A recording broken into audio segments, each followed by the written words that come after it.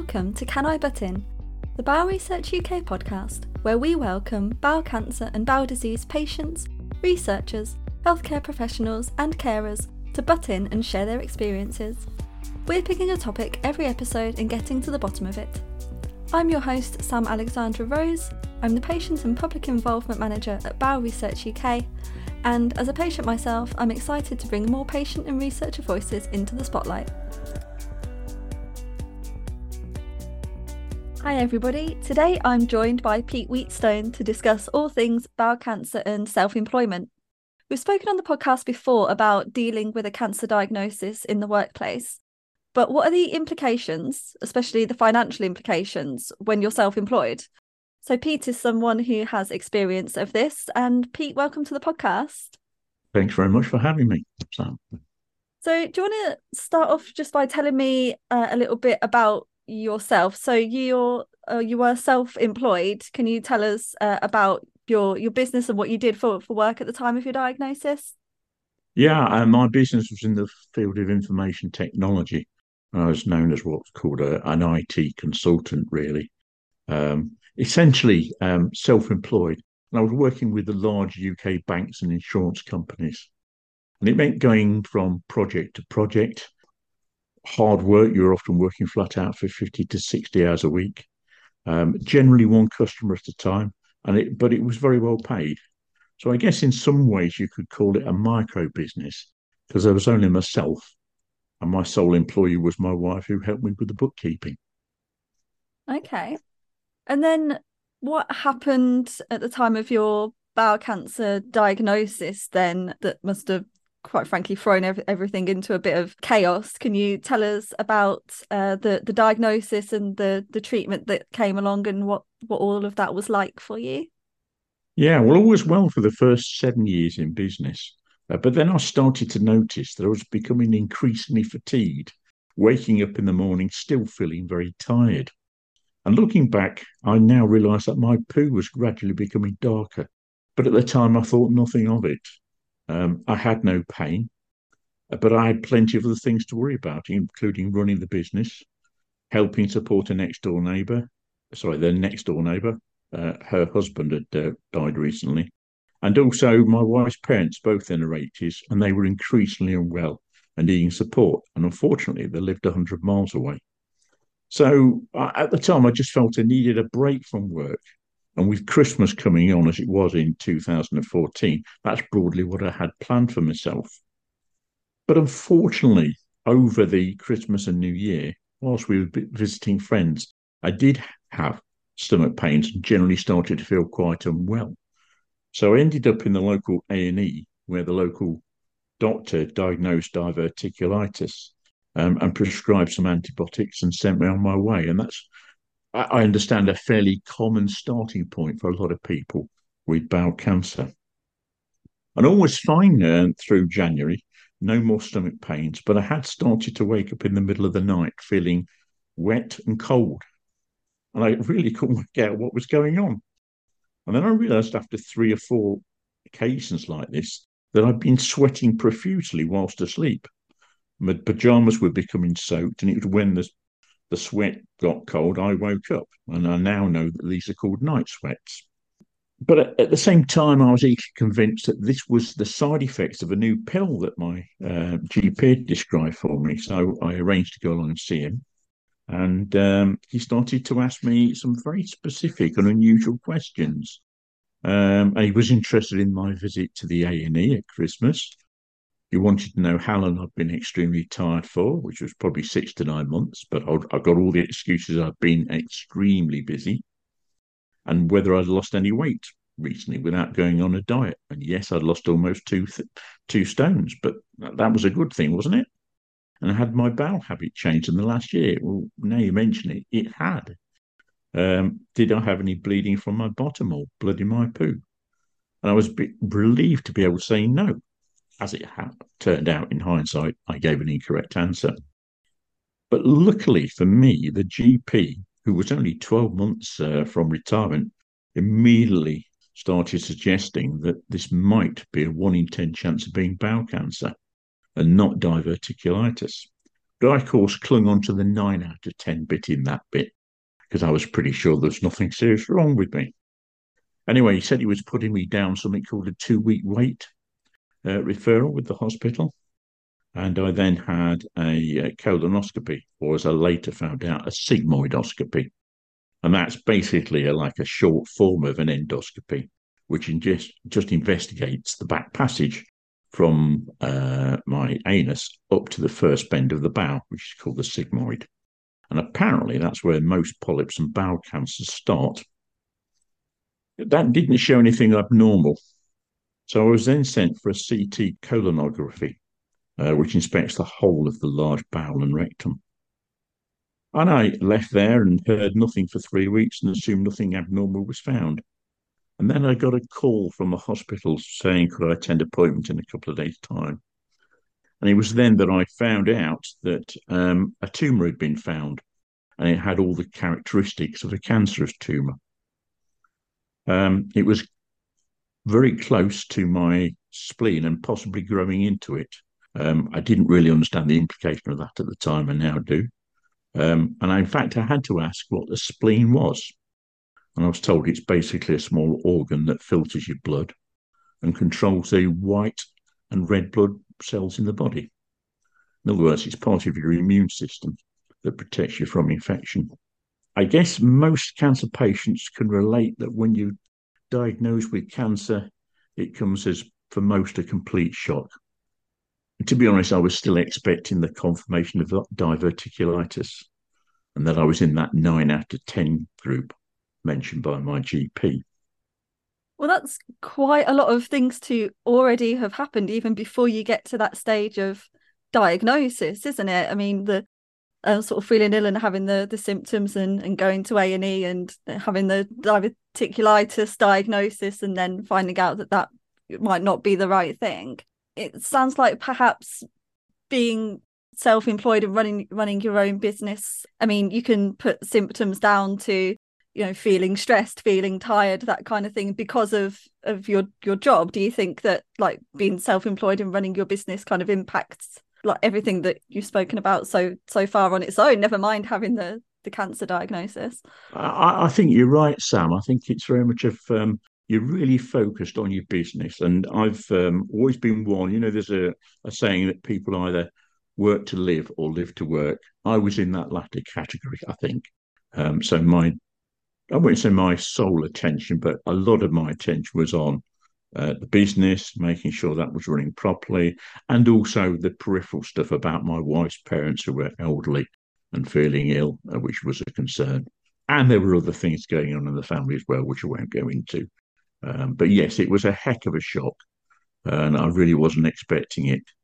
And then when they ask you, do you have any questions? Well, your brain freezes. Yeah. As I'm sure lots of people have told you. And they could only think of the most basic ones, which was, am I going to die? They said, we'll offer you treatment for this. Will my treatment be successful? Which I guess is another way of saying, am I going to die? They certainly hope so, that the treatment will be successful, but they need to do a lot more tests. So I noticed the lack of a clear yes and no to my questions, which perhaps didn't help and added to my upset. But I did tell them I wanted to know the bare truth. So I've only got myself to blame. So it was about 2 months later that I had an operation which was called an extended right helicolectomy and a splenectomy. And that means that about a third of my large bowel was removed and the spleen was removed as well. And that was involving open surgery because they couldn't do a keyhole one because of the location of the tumour. I was in hospital for about 11 days because there were some post-operative complications, following which I was discharged from hospital. And I had one little trip back there when there was a complication with the incision not healing properly. And you had your spleen removed as well. How has that affected your immune system? Has that been difficult through COVID and that kind of thing, and having to take extra precautions? Well, not as bad as I'd expected. I was told, to be fair, that some of the other organs in one's body can take over some of the functions of the spleen. Okay. And I have to take 4 penicillin tablets every day and for the rest of my life. Right. And I was constantly on or off the list of people who had to take extra precautions. So I consoled myself that it must have been relatively low risk rather than high risk during COVID. But yes. And of course, when I said to the surgeon, if there's any doubt, just whip the spleen out, I didn't anticipate a pandemic coming along. No. Yeah, I can relate to that being on and off the list, because we were about 7 weeks into the pandemic before I got a letter to say you're clinically extremely vulnerable. And I've been just like going to Tesco's, like it was, you know. And then I got offered I think I got offered my first 3 COVID jabs, and I haven't had any letters since then. So I don't know if they've just decided that I'm not vulnerable anymore. Don't know. It's I'm weird. in a very similar position to you. Yeah, I think they've lost interest. Yeah. So a couple of months after I recovered from surgery, I then had an appointment with an oncologist. And that was, at those days, it wouldn't be now, but it was, I was prescribed 6 months of chemo. But of course, that meant having chemo side effects, which then meant I was readmitted to hospital on a couple of occasions, because of a blood clot on my lung. I thought I'd managed to pull a muscle in my chest somehow, but it was painful whilst breathing. And they said, no, it's a pulmonary embolism. Right, God. So, when we look at it from the point of diagnosis to the point where I started to feel well again after chemotherapy, we're really talking about 18 months duration. And of course, that has an effect on your business. So you're not working for that whole 18 months? No, I couldn't. I was particularly unwell during chemo, which surprised me. I was told some people can actually go to work, carry on. Mm-hmm. I could barely get off the settee, but there we go. I mean, we all know that we're all different. We all react differently to the same drug. So, unfortunately, in that particular case, my body didn't do me very well. But there we go. In long-term effects, I guess there's 2 things. I had a number of hernias, a couple of which have been repaired, and a heart defect resulting from the pulmonary embolism. I'll not bore you with the details of that, but that is a long-term effect that I get along with. What did it mean after those 18 months? Were you able to return to work, or did you not return to work since then? No, I think at the point of being told that I needed a major operation, I had to make a decision about the business. It was my sole source of income. And it was trying to work out whether I continue to run it or should I sort of shut it down. And it was pretty obvious from what the doctors did tell me, and I wasn't aware or couldn't take on board all of the information that I was given at that time, that this was going to be 3, 4, 5 months off work at minimum. And the sort of work I do, you're bought in because there's a problem on a software implementation or a data migration project where they can't staff it from their own employees. So effectively, you're bought in from outside. And it's one of those things, as soon as they're up to date, they say goodbye to you. But in the meantime, you're well paid. Yeah. So it struck me it wasn't fair to myself. It probably wasn't fair to the customer to go off for 3 to 5 months without a definite end date. So I thought, right, it's time to pack up that and wind up the business. And how have you been doing since then? Are you okay now? What's the status at the moment? Well, apart from those long-term effects, if we're talking about the cancer here, then I've still got hernias, take tablets for hiatus hernia, and of course the penicillin tablets 4 times a day. Mm-hmm. So yeah, I think that's pretty much it from the cancer viewpoint. And obviously now I keep a fairly close eye on the symptoms, which I was not aware of before. So I've learned something from it. In terms of my business, I mean, that meant there was a lot to do before the operation. So that involved really, first of all, telling the customer I was working for, which was a high street bank at the time, talking to the project director. And I said, okay, I'll work in a couple of weeks and hand over what I'm working on. And also explain to the people in the various departments that I worked with what was happening and why they felt that was only fair to them. Luckily, on this project, there were not that many people, probably only 10. But if you imagine a self-employed person with regular customers, let's say a mobile hairdresser, they might have 30, 40 customers that have contact to say, I'm sorry, I'm closing down the business, amongst the many other things that you have to do. I guess as part of the decision is also the financial impact as well, because closing my business would mean that there'd be no further income. Yeah. My wife had no longer had her job because she was now spending all of her time at her parents' house, looking after them because they were increasingly ill. And so we realised that, okay, we've got no income, either of us, so we're going to have to use our savings and working capital from the business to try and get us through. But it was pretty obvious early on that really that wasn't going to be sufficient. With typical outgoings like everybody else has, whether they're healthy or ill, there's the council tax, the gas and electricity costs, and one does need to keep warm during cancer treatment, food and motoring costs, and all the usual stuff that everybody else faces. And whilst it was possible to cut down a little bit on outgoings, it was simply not practical, I think, to move house during treatment to cut the costs down further. And moving house was a bit of a non-starter because that would take a lot of time. And I don't think either of us was up to the stress of packing and unpacking and all the things that go with the house move. And then, of course, before the operation, there was a myriad of tests and consultations to attend. There seemed to be many of these, as I'm sure your listeners can relate to. Most days there was a letter or two from the hospital. And if I didn't receive a letter from the hospital after a few days, I started to worry that they'd overlooked me.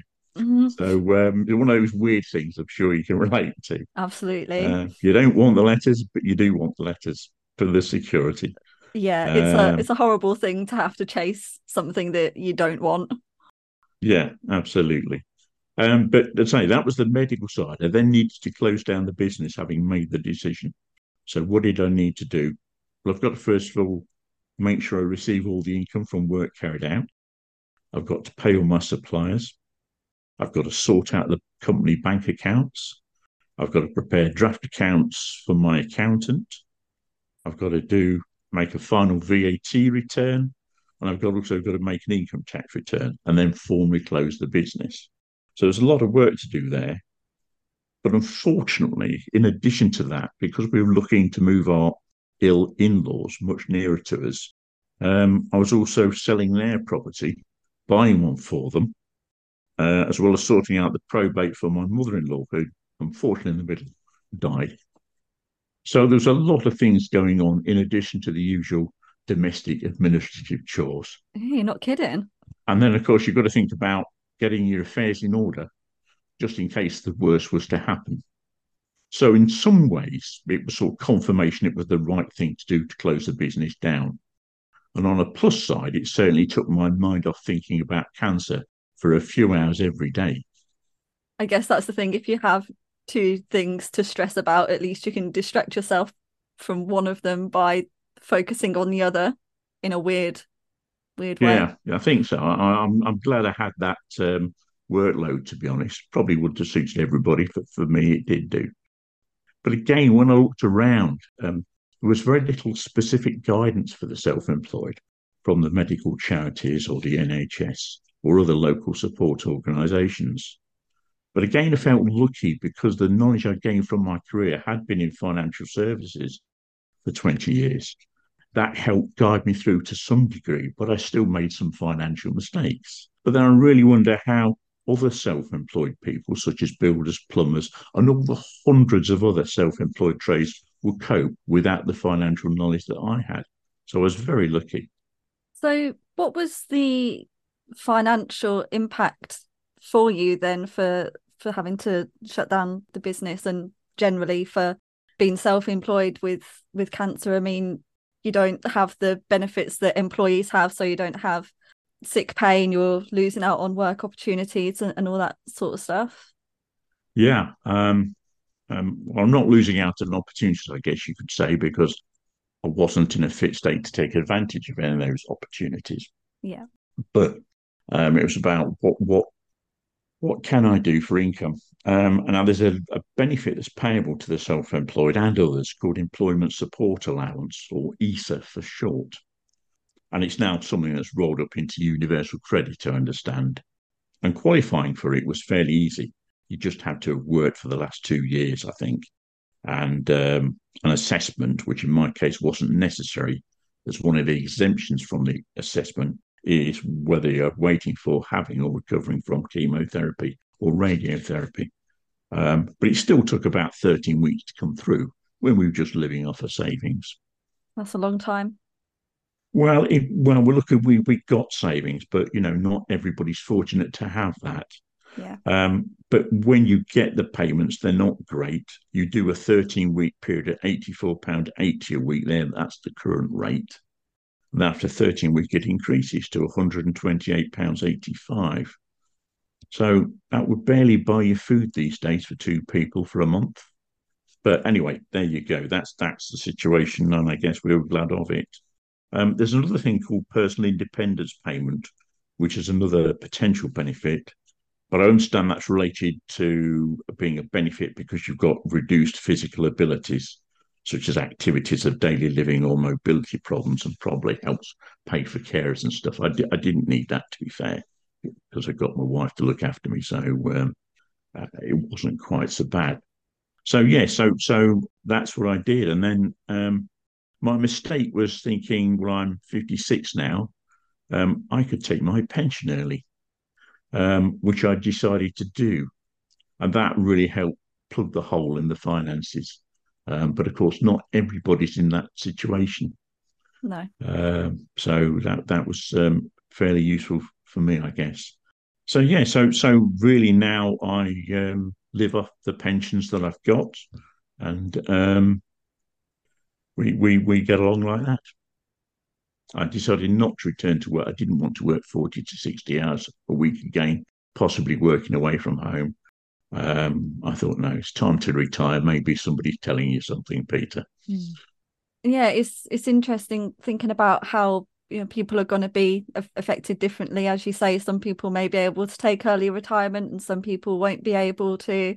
And then there's other people as well, kind of beyond the self-employed, who may also be affected, like, for example, people who are on 0-hour contracts, or if you haven't been at a job very long, maybe if you just started a job and you're unlucky enough to suddenly have a cancer diagnosis and then you're not eligible for sick pay.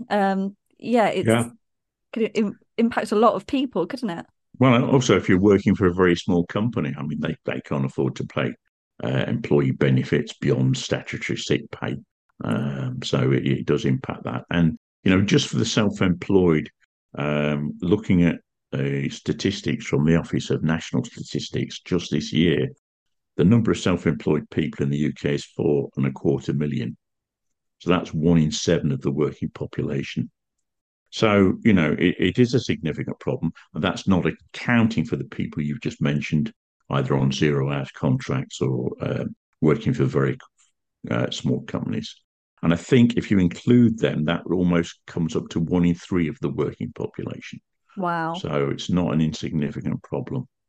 No. And as you said before, these people may have lots and lots of customers. You mentioned like mobile hairdressers may have 30 or 40 like customers that they need to say, oh, I'm not going to be working for a while, or I'm sort of shutting down completely. What was it like for you having the conversation? I mean, you said you only have one customer at a time, but what was it like having to have the conversations with customers and perhaps other people? Well, to be honest, it wasn't easy, but it was harder with the people. As a self-employed contractor, an IT contractor, you get to know certain people that tend to turn up again on the same old contracts that you're on. So you get to know them. And I found it harder talking with those guys than somebody who I didn't know quite as well at the company I was working for. So, yeah. And of course, then you feel you're leaving the team. You're no longer a member of the club. Yeah. And as I say about cancer, you're now a member of the club you never wanted to join. Yeah, that's it. But it is that sense of loss about you've left the project, you've left the team. Obviously, you're going to miss the income. But it's also about you've no longer got your business. And business is for me was a part of my identity because I poured so much effort and time into it. Yeah, it's different, isn't it? When you're self-employed and you've got your own business, perhaps might be different to somebody who's kind of just an employee. Well, yeah, yeah, you tend to get a little bit more support, but I guess there'll be similar feelings in some way, particularly the social side of work. Yeah. Yeah. Yeah. And that's the difference as well. When you're an employee, you might have that support from HR, from managers, and yeah, it's that sort of social circle and yeah, support at work as well, isn't it? Yeah, certainly for large companies, you'd get support from HR and stuff. Yeah, Yeah. absolutely. And then I guess there's disruption to work as well, because you mentioned sort of attending appointments. So even again, before you have that cancer diagnosis, it's having to go to outpatient appointments, if you have to have colonoscopies or MRIs or CTs or whatever it is, and dealing with all of that. And it's not just making time for it, but it's, if you're self-employed, then that's time that you're spending at appointments and time that you're not spending, making money for yourself. And And of just, course, you're not feeling well during any of this, so your yeah, energy is not as great, and customers want you at your best, not doing a sloppy job. right. So it is difficult for everybody concerned, I suppose. And then, of course, you've got the personal feelings that, I guess most cancer patients have this of why me?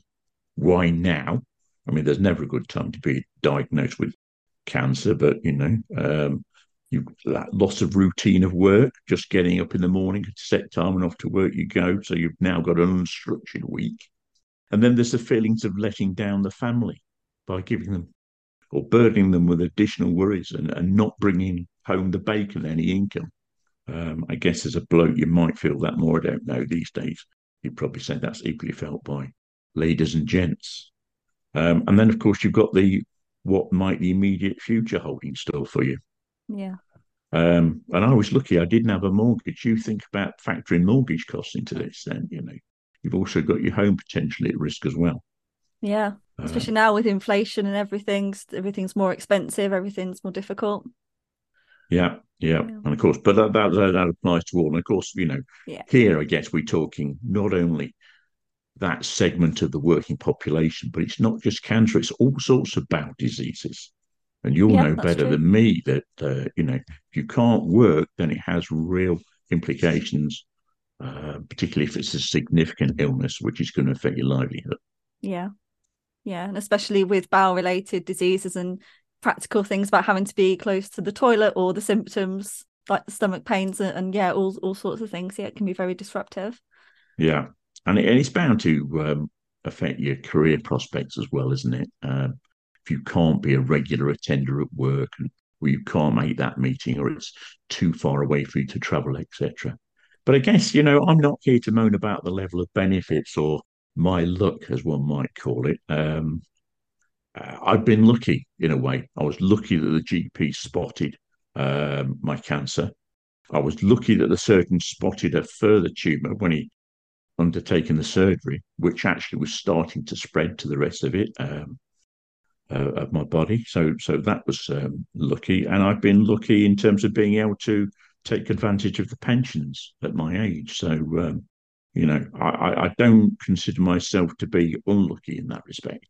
I just wish there was some more guidance for the self-employed to help you think through these steps, which does take, say, a lot of thinking about at a time when you're still reeling from a cancer diagnosis and probably not physically feeling well as well. So, that's probably what I'm here today for. That's my driver in appearing today. So, what can we do constructively to help people? And as I say, the guidance has improved in the time when I was diagnosed back in 2014, but it's still too far generic, in my opinion, to be really useful. So, looking around recently, a first suggestion is often made about you need to make a decision about your business. Are you going to continue it or are you going to wind it up?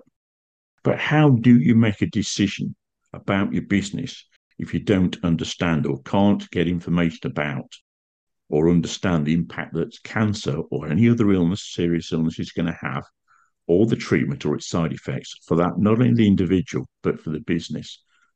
And I think that's where some guidance will be helpful. So what guidance could that be? I've been thinking about that, and you'd think there'd be some statistics that could help us here to say, right, let's say it was me, Pete, you've got stage 3 cancer. Typically, your treatment journey is going to look like this in timelines. And it may be because of the particular drug you're going to have on that you may need to think about being a roofer. Maybe that will no longer be appropriate for you. So having some guidance which helps people understand the impact on their business. I mean, it's for them to ultimately decide, of course, what they do, but some guidance about how long the treatment's going to be, what the path is going to be like, would really be helpful. And it's not just about how long will you be in hospital for, it's really about how long will it be before you can return to your usual work? That's the information people really want. And yes, we're all different. It's going to vary by age. It's going to vary by disease, etc. It's also going to vary by the job you do. But it shouldn't be on the wit of man these days to get some statistics that could give some broad indications to help people. Yeah. And this could also be factored into shared decision making as well. If there are multiple treatment options, then factoring in the person's business, what do they do, how long will this treatment leave you out of work, how long will this treatment leave you out of work, and factoring in those individual things to consider. No, you're absolutely right, Sam. I've got my plumber I've had for 15 years and my electrician I've also had for a similar time. Both have become ill in the last 10 years, and they tell me the first question they want to ask is, how will this affect me, and when will I be able to return to work? That's a big factor in their decision making about treatment. You're so right. So I'd like to think some researchers could find it, and this won't be in one database. You'd probably have to go to the Department of Social Health and Social Care and a hospital to get these statistics. But some guidance would be helpful compared with just asking, you need to make some decisions about your business. How do I make decisions in the absence of that information? Yeah. So that's one thing that I think we could do. For also researchers who are running clinical trials, they collect information through quality of life questionnaires, but the questionnaires really go beyond the questions relating to treatment side effects or use for NHS health economics. So why don't we extend that to include information that self-employed patients feel is important and a priority for them? So that could include, when did you return to work? Looking back. So that would be helpful. And if you think about hospitals, if they were able to provide a generic and general list of tests, you could gain from that roughly how long you need to take off work to attend the test, which again would be a useful input. But I'm not sure that's available. And I know it's going to be complicated, and some things, the results of some tests will mean you have to have further tests. But, I guess we start talking about starting here, not coming up with a final end product. But I think that will be helpful. For health economists, their focus seems to be mainly on the impact of new and existing treatment costs to the NHS. But if you're not looking at the impact to the self-employed, those working in small businesses or on 0 hours contract, let alone the loss to the Treasury in terms of income tax and taxes on spending, all the societal impact, then are we truly understanding the economic cost of cancer or any other serious illness? I don't think we are. So, I know life is messy and therefore the data's messy, but we have to make a start somewhere. And then finally, I guess, Sam, I've got to say medical charities such as Bowel Research UK. I feel you've got a role to play in helping set expectations with government and hospitals and researchers. Because as I say, it's not a problem just restricted to cancer patients. It's any bowel disease or indeed any illness where it has significant impact. And I think you can bring your influence to bear on researcher funding, on policy, and through your network of patients that help you. Yeah, really, really well said. Thank you. Yeah. So more research needed and a clearer picture of the impact on everybody, more statistics. And then perhaps also more opportunities for people to talk to other patients perhaps and see, what has your experience been like in this treatment? What can I expect? And yeah, sort of generating all of these conversations. Yeah, and it's as I said, I made mistakes. So, it's always, what did you overlook when you went through this? Oh, right, I would have never thought of that. Thanks for that. I'll make a point of making sure I cover that off in my preparations. Yeah. Yeah. Yeah, more resources, yeah, for this specific issue of being self-employed and being ill, whether that's cancer or anything else. And yeah, how do you deal with that? Yeah, I don't think we're looking for perfect solutions here. I think make more progress than we're making in support and guidance. Yeah, it's all really good food for thought. I just wanted to sort of finish off by mentioning your involvement in patient and public involvement, because we run into each other fairly regularly, I feel, Yeah. In our circles. And so for anybody who is listening who hasn't heard of patient and public involvement, or PPI, before, I'm the patient and public involvement manager for Bowel Research UK, and it's my job to get people involved in research that may be setting priorities and telling researchers what's important to patients, what should they be researching. It may be sitting in focus groups, providing opinions on a solution or a product, or doing surveys, or being a co-applicant on a research project. There's all sorts of ways that people can get involved as researchers rather than being researched on, is kind of the headline for it. And Pete, you've done quite a lot in this arena, haven't you? So I was just interested to hear how you got into PPI and what it's been like for you. Yeah, absolutely. And I'm part of your part, which is patient and researchers together team, which is really great to be part of. To be completely honest, as soon as I started feeling well, I got bored. I'd no longer got my business. So what am I going to do? I need to occupy my brain. And one day I spotted, I can't remember where, there was an event that was being run in Leeds, which is the nearest city to me, being run by Cancer Research and Macmillan Cancer Support. So my plan was, I'll go along. They're going to pay me travel costs. So I'll attend the morning meeting and then I'll do a bit of shopping and off home I go. And it's fair to say that I understood very little of what was being discussed at that first meeting, as it involved all sorts of healthcare professionals and academics and a sprinkling of patients. But you get talking to patients, and that's always useful. But I think with starting out in PPI, it can be very daunting initially, and it's about working your way in. And it's easy to start with almost talking about what happened to you, but keeping to the topic that's being discussed, because you're a master of your own experience, aren't you?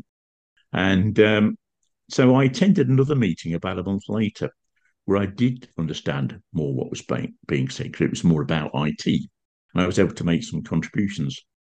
And again, I made some useful contacts at that meeting, which led me being invited to join another patient and public involvement group. And it's really expanded since then. I chair 4 patient groups and I work with researchers on, I don't know, I haven't counted them, there's probably 30 to 35 different research projects, mainly in the UK, little bits in Europe, and of course your own part group at Bowel Research UK. And I guess the beauty is it keeps me interested. And I tend to work on clinical trials, cancer ones. I tend to work on healthcare data because of my IT background.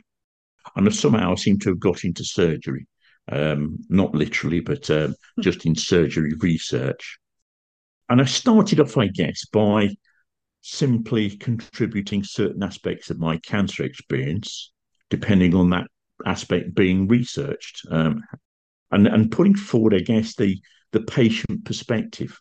So it all sounds very great as an academic, but we're the guys that the treatment's being done to, and that gives you a different perspective from the one either wielding the knife or handing out the tablets. So I think that is useful. But what you then sort of develop, and the core of what I still do is about helping researchers take into account patient priorities, making sure that we protect their interests, and particularly making sure that we improve communication with patients about research, because it's the only way that treatment's really going to get improved, smarter kind of treatments for future patients. And I find it really satisfying, and I don't know, I find it very difficult to say no these days. When people come on, would you be interested in doing this or that or the other? Really hard to say no. But the beauty of PPI is that everyone can do as much or as little as they want to suit their personal circumstances, knowing all the time that you're probably helping future patients. Well said. Oh yeah, brilliant. Thank you for that. If that doesn't motivate people to get involved, I don't know what will. I think the key thing is, and I remember this very early days, that I got asked to get involved in a major international piece of research. And I suddenly thought, what have you got yourself into here, Peter? And it's just having somebody to help your hand and show you the ropes. And then it really is relatively easy. But, don't be put off, I would say, would be my message, by feeling, oh, this all sounds a bit beyond me. There are people there that can help you through it. And I say you can do as much or as little of it as you want. Yeah. And we often call patients experts by experience or by lived experience, because people are experts in what they've gone through and in their health. So, and as you say, yeah, we're the people who are benefiting from the research. So people should absolutely have their say in what is going to happen to them, basically, in the hospitals. And yeah, absolutely. And it's not. One doesn't like to criticise, but sometimes there are things that happen under treatment. You think, surely there's a better way of doing it than this.